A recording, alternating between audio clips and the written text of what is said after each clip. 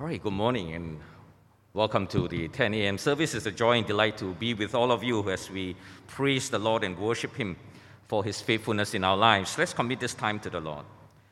Dear Heavenly Father, thank you for your grace in our lives. Help us to encounter you through your living word. In Jesus' name, amen. Over the last 2 weeks, Pastor Shen has preached on how Jesus instructed his disciples to stay in Jerusalem and receive the gift of the Holy Spirit. There's the starting of the book of Acts, Acts chapter 1 and 2. The disciples were to be empowered to be witnesses of Christ starting from Jerusalem and all the way up to the ends of the earth. As we saw last week, the day of Pentecost properly marks the beginning of the church as the promised Holy Spirit came powerfully on the gathered disciples. The coming of the Holy Spirit enables the church to live as the renewed people of God. God's redemptive promises and purposes are going to be realized through the church as disciples bring the message of the gospel of Jesus to the world around them. So the life of a spirit-filled church demonstrates and proclaims the kingship of Jesus to the world around them. Without the Holy Spirit, the church would be totally incapable of carrying out its mission to the world. Without the Holy Spirit, the church could be very busy with programs and activities, but lack the essential spark to make it effective and transformative. I think there's quite a number of football fans in this church community. I was seeing a brother with a Liverpool shirt earlier also. So I think we know football, right? And football is a team sport. In a team sport, you need to pass the ball, and you need to pass accurately if you want to play well. If you can't pass, you don't want to pass, or you can't pass, you can't play the game. But in order to win, you need to effectively pass to get your team into a scoring position. And of course, you need to convert the score. But if you don't score in football, you either draw or lose. There is no path to a win, right? There's no other outcomes possible. It's either a draw or a loss if you don't score. I'll tell you a story. I was studying in a student hostel in my freshman year in university. At that time, my seniors who were in their final year, they were playing some inter-hostel football. Actually, they were playing football style in a basketball court. At that time, I was quite amazed with the footballing skills of my hostel seniors. They had great, excellent ball control. They had samba dribbling. They had ball juggling. Just superb, fluid football.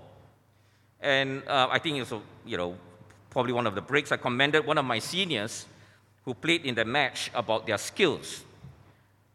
But he told me, no use, cannot score. And so it was, the opposing team had such a tightly organized defense that for all their excellent subline skills, my seniors could not penetrate to the defense. They were just passing beautiful football with beautiful skill on the periphery without getting into a scoring position. They lacked the actual ability to move into scoring positions to effectively transform the game in their favor. And in the end, I believe my seniors actually drew or lost the game.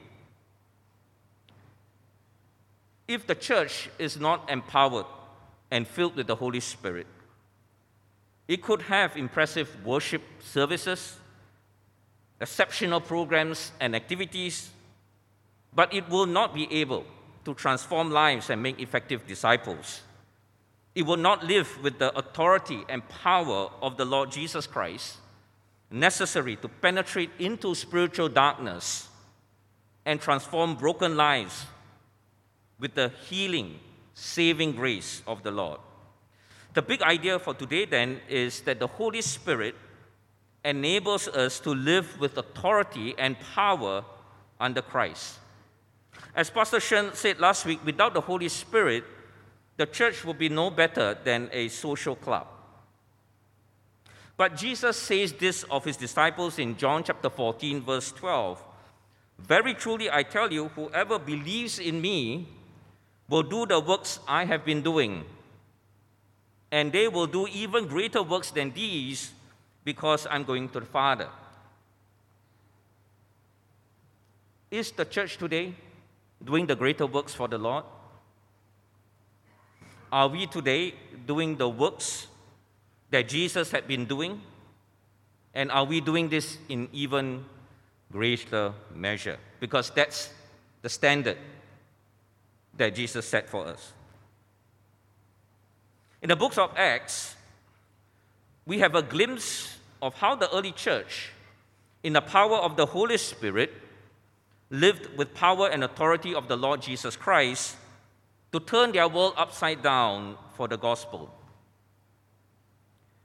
In Acts chapter 3 to 4, we see an example of how this authority and power is lived out by the apostles Peter and John as they healed a lame man as a sign that God's kingdom is a present reality in their world. And there are three aspects we can learn about living with authority and power from today's passage. First, to perform God's work. And second, to proclaim God's word. And third, to persevere in God's way.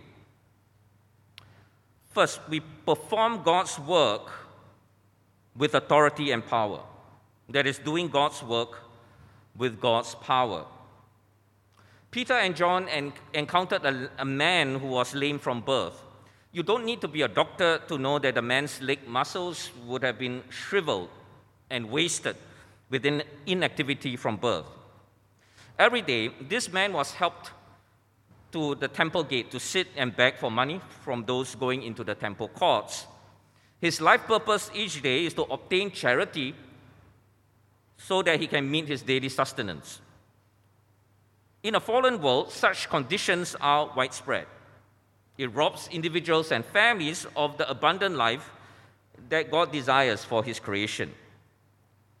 Money can help elevate such conditions, but it cannot bring about the life God intended to this lame man.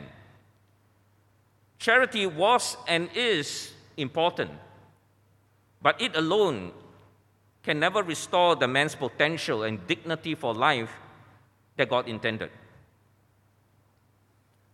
Pious religious people going to the temple could have been generous with their charity to this man. But piety and generosity by themselves, while praiseworthy and necessary, cannot reverse the actual condition of this man and restore abundant life that is lacking.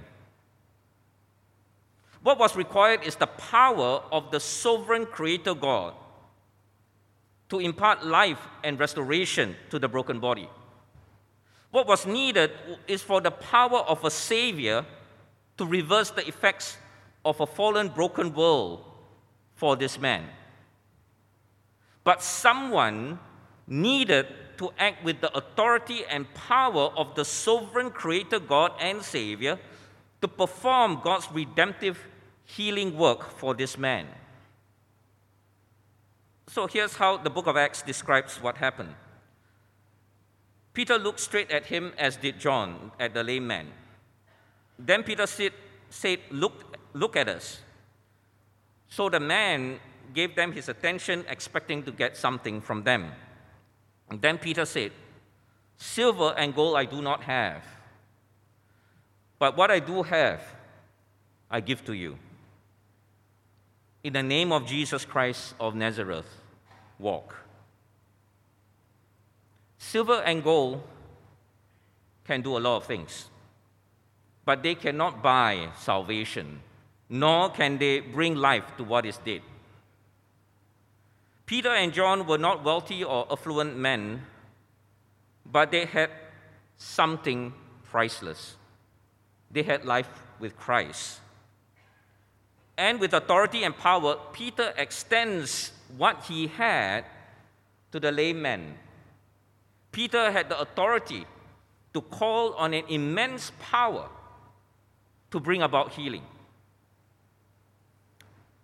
When the crowd saw the miracle that had just happened, they were astonished and naturally looked to Peter and John as if they were superhumans. But Peter said to them in verse 12, "Why do you stare at us as if by our own power and godliness we made this man walk?" In verse 16, Peter further explains, "By faith in the name of Jesus, this man whom you see and know was made strong." It is Jesus' name and the faith that comes through him that has completely healed him, as you can all see. Peter and John lived with authority and power.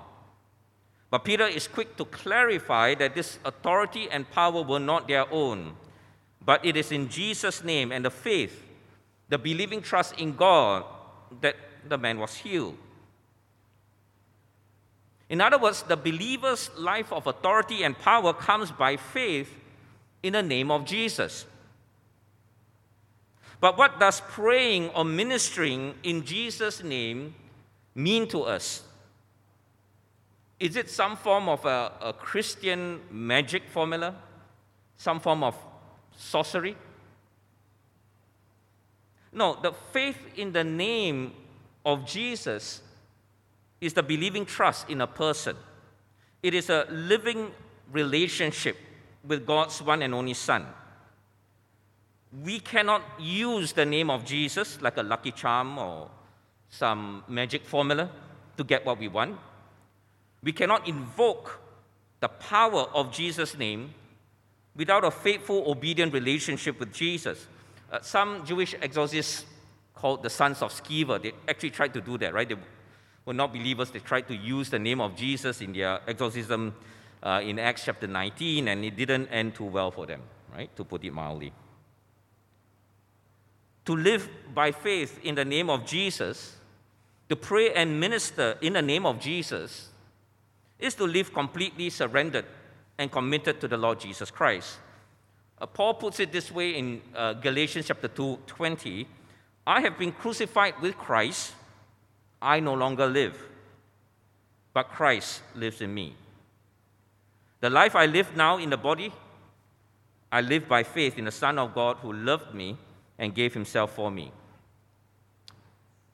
The greatest source of strength and power in a Christian's life is the believer has been crucified with Christ. The old life has been abandoned. The new life that Christ brings is actually lived out by the power of the Holy Spirit. Peter also described that the healing the people witnessed that day came by faith in the name of Jesus. Faith means that we cannot do anything ourselves. Faith means that we are relying on God's power. Faith means that whatever we do, from simple tasks like helping a neighbor with groceries to praying in faith with power for someone who is sick, whatever that is done in faith has a God-sized potential to change and transform lives in a way that only God can do. Faith means a mustard seed can move mountains.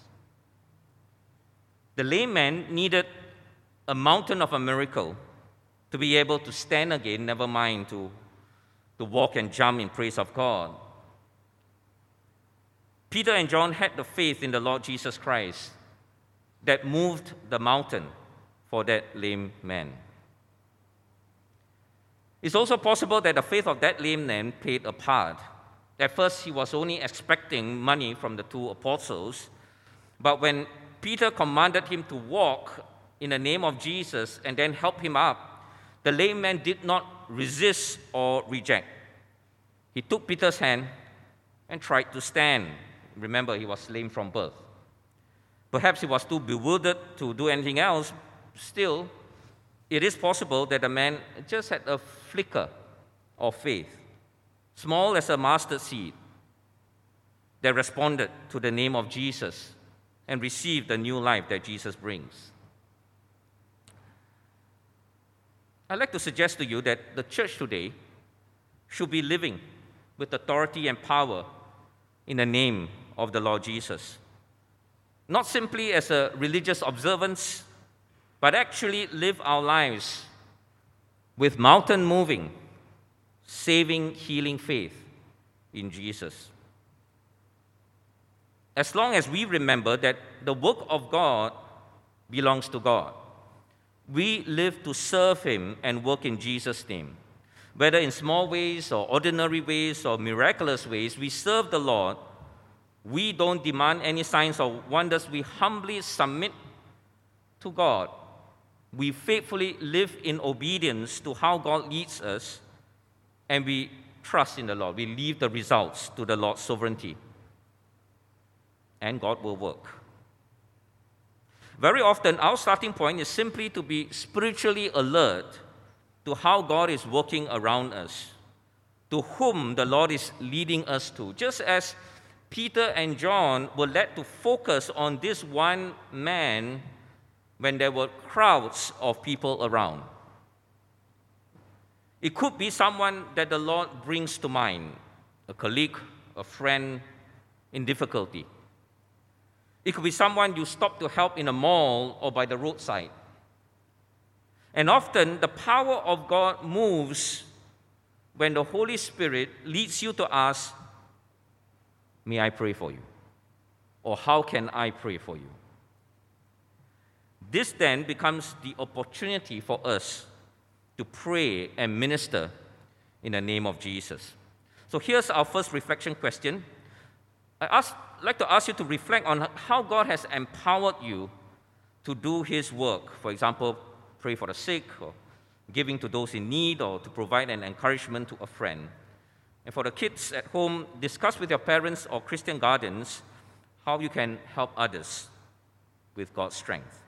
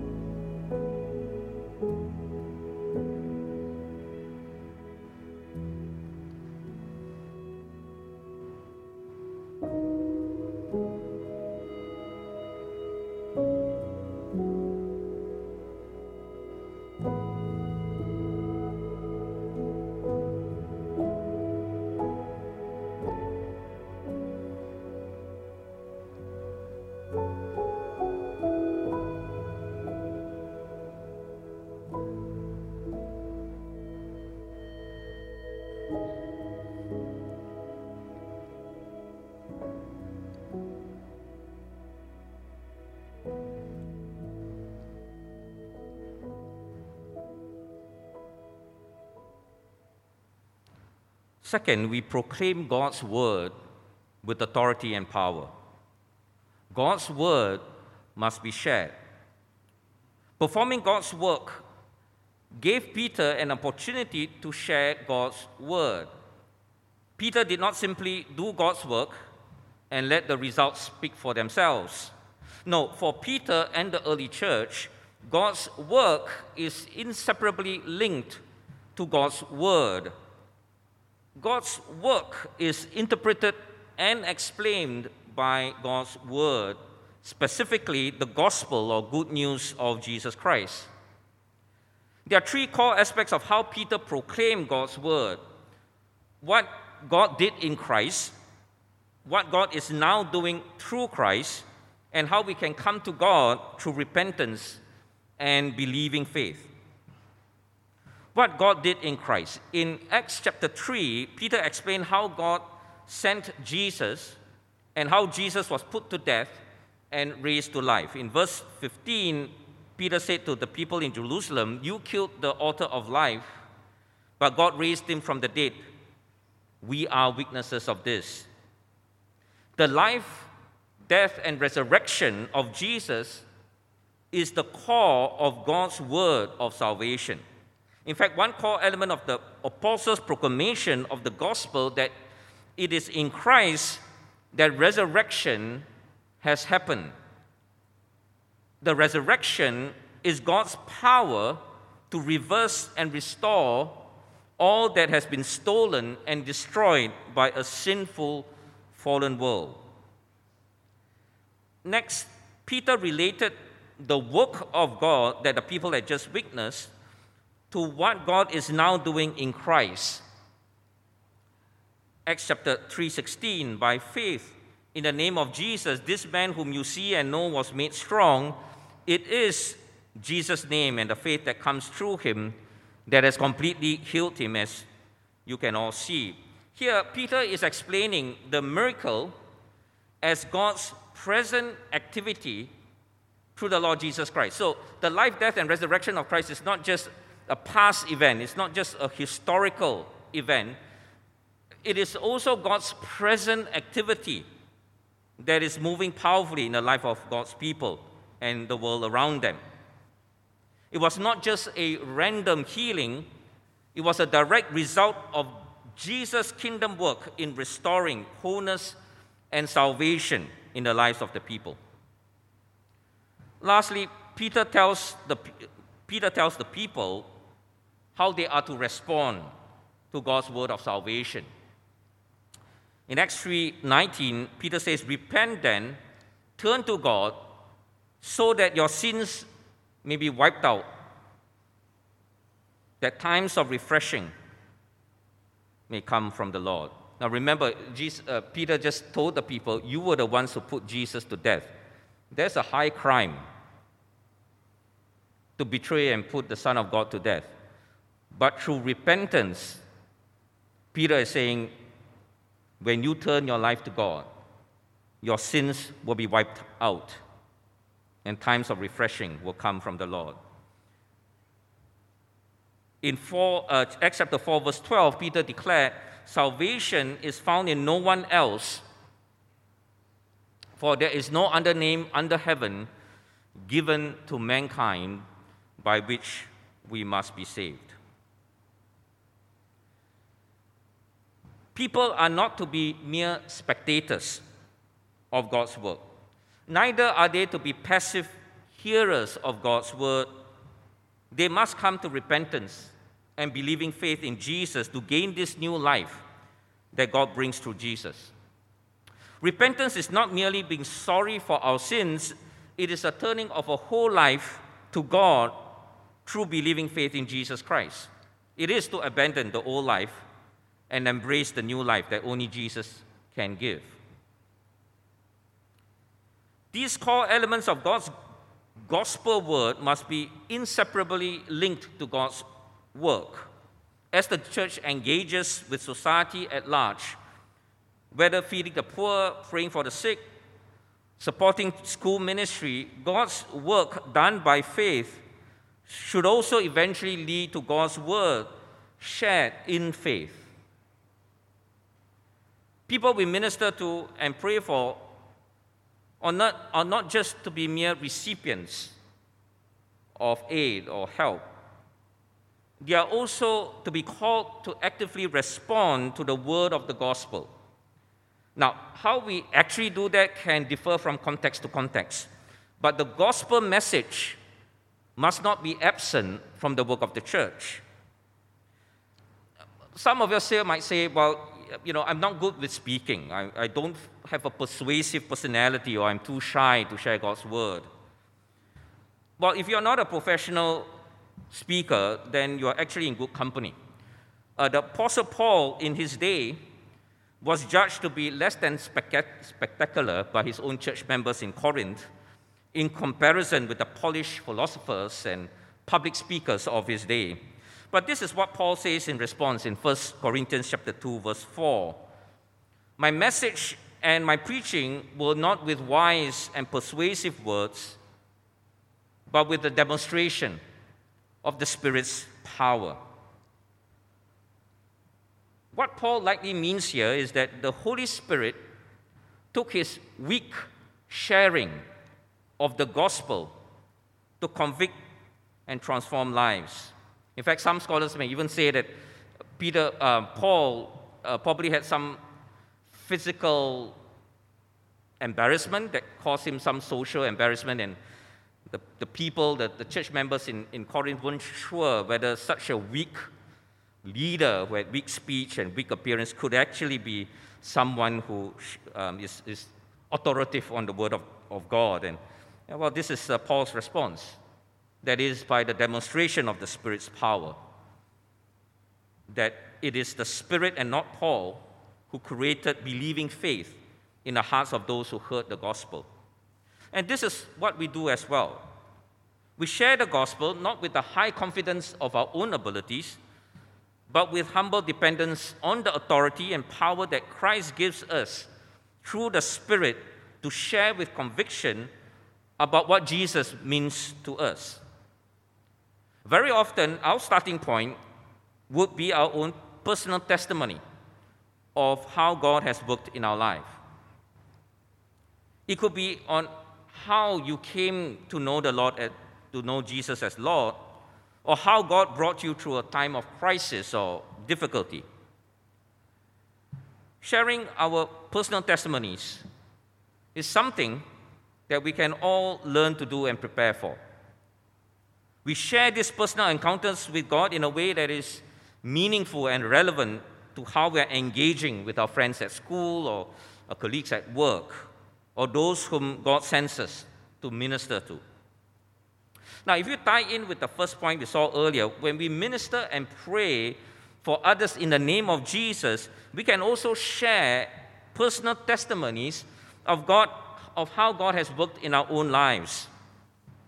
Personal testimonies are an important starting point because you are witnessing to others about how God has been real in your own life situation. Our personal testimonies can then help lead others to understand what God did in Christ and what God is now doing in our lives through Christ, and eventually lead to a personal invitation to repentance and faith. Or perhaps we could include an invitation to join the next Alpha session in the church or in the workplace. Again, there are many possibilities in how we can share the gospel and personal testimonies, but let's do this in humble dependence on the authority and power that the Lord gives us to share His word of salvation. We have to realize that when we share the gospel, we have to overcome our fear of being rejected, right? I mean, rejection is going to be high. But we have to overcome that because we're not sharing on our own authority. We are representing Christ. The rejection is not on us, it is actually on Christ. We trust in how God will move and convict the hearts of the people. For our second reflection question, what is the most impactful testimony you can share with others on how you have experienced God's salvation, love, or healing? And for the kids, why is it important to share with others about what Jesus has done for you?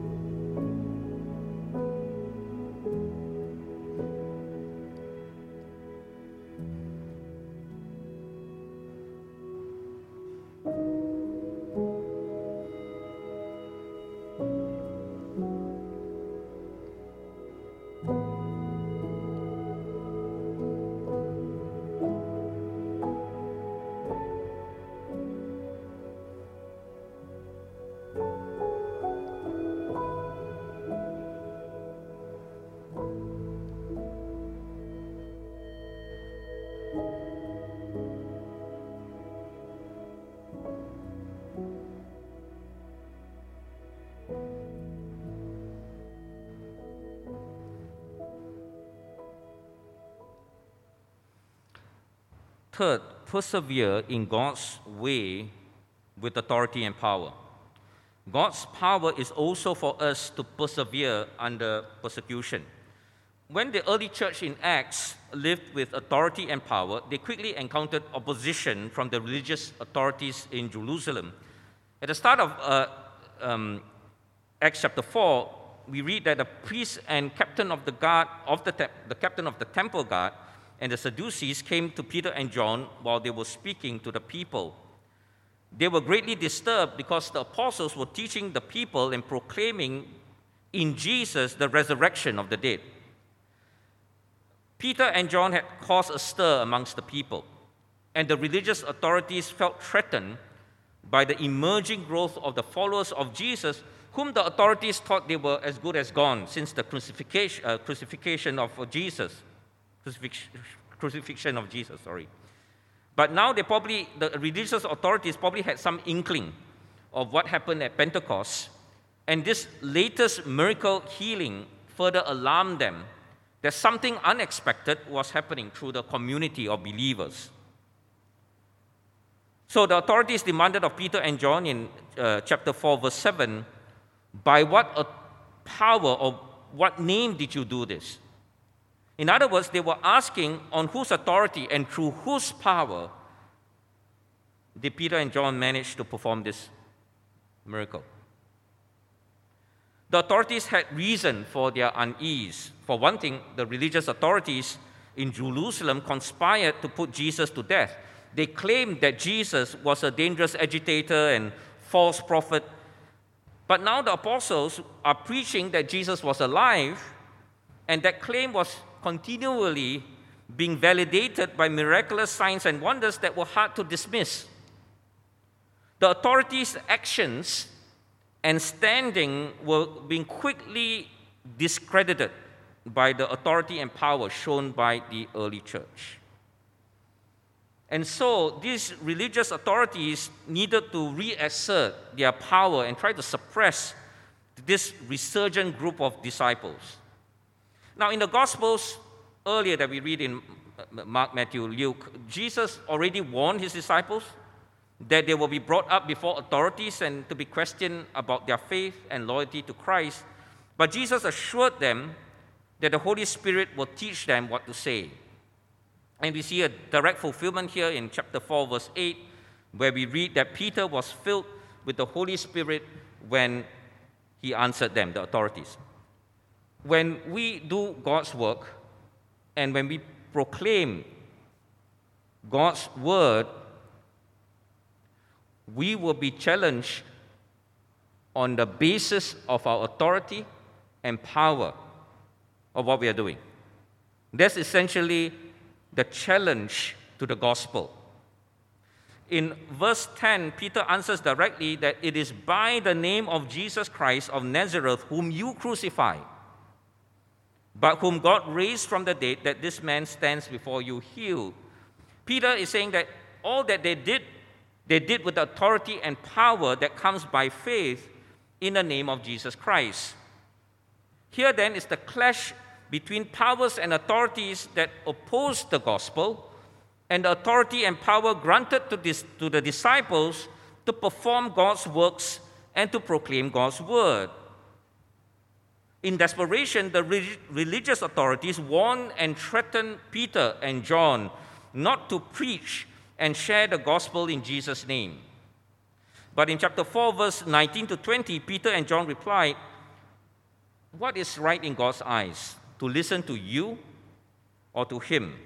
You be the judges. As for us, we cannot help speaking about what we have seen and heard." When we face persecution and opposition, the bottom line is, it comes to this: whether we obey God in faith or we yield to human powers to save ourselves. But for Peter and John, the conviction of the Holy Spirit and the experience they have had in seeing God at work meant that they could not keep silent. They cannot suppress the explosive way in which God's kingdom was growing in their midst. They cannot help but be witnesses to what God has led them to experience, to what they have seen and heard. The authority and power that God gives us is not only to perform God's work and proclaim His word, it is also to speak in defense of the faith and to persevere in God's way when faced with opposition and persecution. To a large extent, we are defined by our choices. How we choose to act, to whom we give our allegiance to, in what we have invested our time and efforts. These choices define who we are. If God were to view our choices as individuals and as a local church, what would He find? What would our choices tell about us as disciples and the church? Have we chosen the easy way out or persisted in the face of opposition and hardship and disappointments? Did we make the hard choices to remain faithful to Christ? In Luke chapter 18, verse 8, Jesus asked, when the Son of Man comes, will He find faith on the earth? Luke chapter 18 is about praying for God's deliverance, justice in the face of oppression and injustice. Many of us are praying for this for our nation. But then Jesus says that God will indeed answer the cry of His people. But when He comes, Jesus comes, will He find faith? Will He find faithfulness? In the Experiencing God workbook, Henry Blackaby says this: the previous level of your walk with God will not be adequate for the new work God wants to do through you. There are vast, untapped mission fields in families, neighborhood communities, schools, workplaces, business, finance, hospitals, political sphere, refugee work, in the work of a certain nation. There are vast areas around us that Jesus claims as part of His kingdom, but remains unreached because the church is not moving in authority and power by faith in the name of Jesus. If we are still depending on our previous level of faith experience with God, we are not going to move in full obedience to where God wants us to be. But if we allow God to take every part of our lives to use for His glory, if we make the hard choice of giving God our time, talents, resources without holding back, then we will live with a greater measure of authority and power under Christ to perform the work, His work, to proclaim His word, to persevere in God's way. I'll leave the third reflection question for your own family devotion, but I'd like to just invite us for a time of prayer as we commit ourselves afresh to the Lord.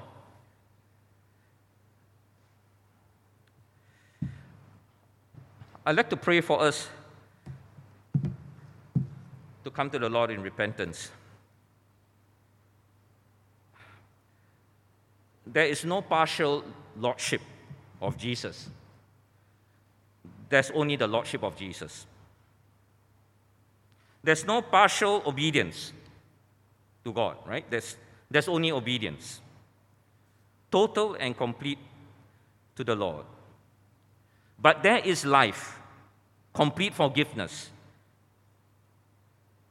and joy unending with the Lord. Salvation is found in no other name except the name of the Lord Jesus Christ. Some of us may have been coming to church for a long time, but maybe we have not fully given ourselves to the Lord in full obedience. And we'd like to pray together.